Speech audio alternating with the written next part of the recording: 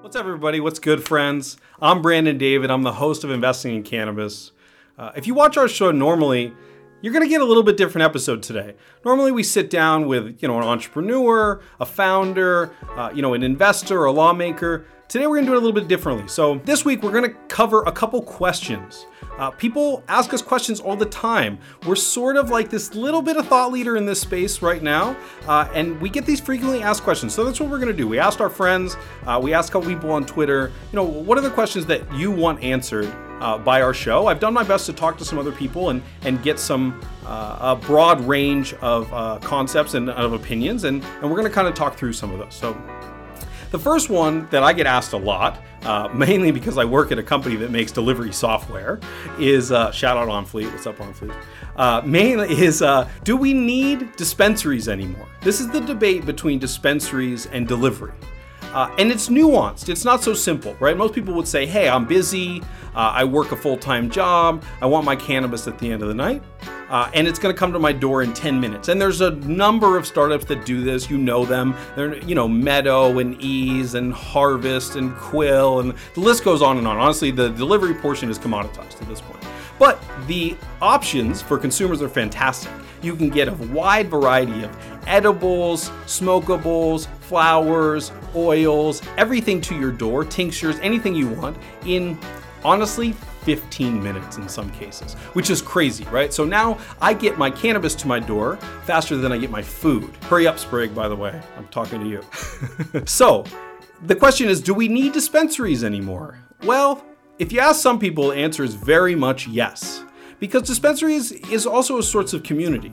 It's a place that you go and you meet with like-minded people. You have a discussion about where cannabis is going, the regulations, the policies. This is pretty powerful. Cannabis is a social product to begin with, right? That's something that we want to do together. The second reason is much more commercial, but also benefits consumers a lot in that you get introduced to new products when you go to dispensaries. You're not sure if you like it, but you get to look at it, you get to touch it, you get to feel it, and the end result is you may have a better experience.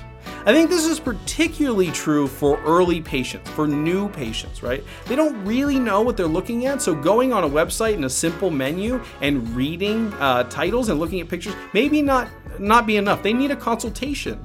And a good bud tender, bartender, but they serve bud, so they're a bud tender. A good bud tender is going to walk you through that process. Why you're here today, maybe what hurts, what you're trying to accomplish, and prescribe something for you, not that they're a doctor, that's going to be right for you. So if you need to sleep a lot, you need something purple. If you still need to function during the day, if you're just really stressed, maybe you need a nice sativa, you need a Blue Dream, something like that. The answer between delivery and dispensary really depends on who you are.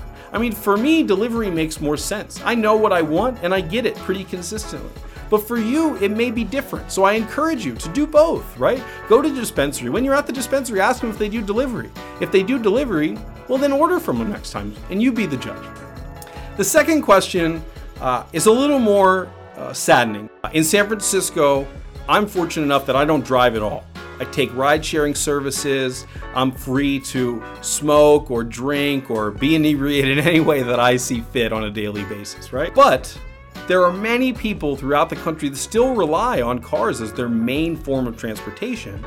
And for them, it's sort of blurring the line, right? People drink and they drive still, unfortunately. They even will get buzzed and drive, which in my opinion is drunk driving.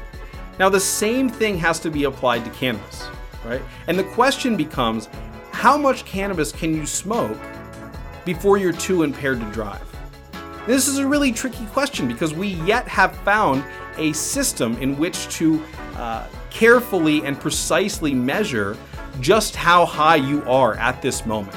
Basically, if you get tested on the side of the road, it's going to pick up anything that's in your system for the last 30 or 60, or honestly, in my case, probably 10 years. So I have no chance of passing a cannabis test, but that doesn't mean that I'm driving under the influence of marijuana, right? And that's an important distinction. Unfortunately, there's a good number of people that are sort of exploiting this hole in the testing environment, and they're still continuing to drive when they're inebriated by cannabis. And I just think this is so wrong, right? This is a black and white issue to me. If we've determined as a generation, and I believe that most millennials believe, that drinking and driving is wrong and endangers others. Why are we so permissive of the fact that people can smoke even the smallest amounts of cannabis and still get behind the wheel? It just doesn't make any sense. I've also heard the argument that, well, cannabis doesn't impair you as much, right? That if you're drunk and you drive, well, you're really fucked up, right? And you really shouldn't be driving. And cannabis really is like a fraction of the inebriation. Bullshit. Driving is dangerous sober. Driving is really dangerous. More people die in car crashes than they do in airplane crashes and shark attacks and being electrocuted by lightning, all put together, and so many other facts that I can't quote right now. But the point is, any amount in danger is too much danger. Why are we taking the risk in this area? Ask yourself, the next time you smoke a little bit, or you smoked a little bit earlier and you need to drive somewhere, ask yourself if it maybe makes more sense just to, use it. The third question that comes up so often, a sickening amount. Every episode that I do, every person that I encounter on the street, they want to know, in 2016, when recreational adult use for cannabis is on the ballot for California, let's say it passes. Inevitably, I think it will, fingers crossed. But what happens to the environment? Where do you get cannabis? Are there going to be Marlboro Greens out there? Is this going to be corporatized? Is this a big business? Well, hold on a second. Because even if we pass it in 2016, we're probably looking at a decade or 15 years before we're really instituted. If you look at the examples of Colorado and Washington, it took them a year to even get the laws together. Honestly, it's a pretty long process. Then the follow-up question is, okay, Brandon, but are we going to have this in Whole Foods? Is this going to be available on the shelf all the time? And I say probably not. You might see some CBD, right? CBD is the non-psychoactive, mostly pain-treating element of cannabis. You might see some CBD capsules on the shelf, that kind of thing, like pain relief. But I highly doubt that you're going to be able to pick up an eighth of green crack at Walmart anytime soon. That's just not the way that it's going to go down. And anybody that has that concern, I just want to ease that concern, because that's going to be a long time. In fact, if anything, if we're talking about adult recreational use, the regulations probably will become more stringent.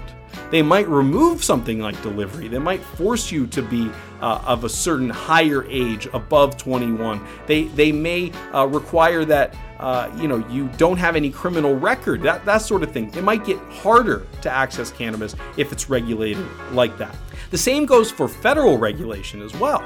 I mean, you can expect any regulation, any restrictions that the state of California would institute on cannabis will be magnified tenfold if we put it on the federal level. I mean, on the federal level, we're probably talking about you getting some really shitty cannabis through your doctor as a way to get medicine. Yeah, I think post-2016, cannabis in San Francisco and in California probably doesn't look that different.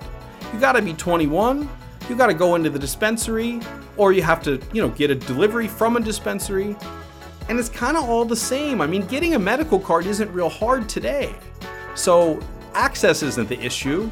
Maybe it comes down more to stigmatization. I can never say that word, stigmatization. I already think that we've kind of removed that in San Francisco. Now, in Barstow, maybe that's a different story. And we'll see. We'll find out. That's why we play the game, guys. If you have more questions, hit us up. You can find me at b@investingincannabis.tv. My email is always open to you. We're at CannabisPod on Twitter. Same on Instagram. Check us out on YouTube. We have a brand new website, investingincannabis.tv. .tv is kind of snazzy. Thank you again for watching, guys. Your core fans are what make you the greatest. And I do this show for you guys. Until next time, I'm Brandon David.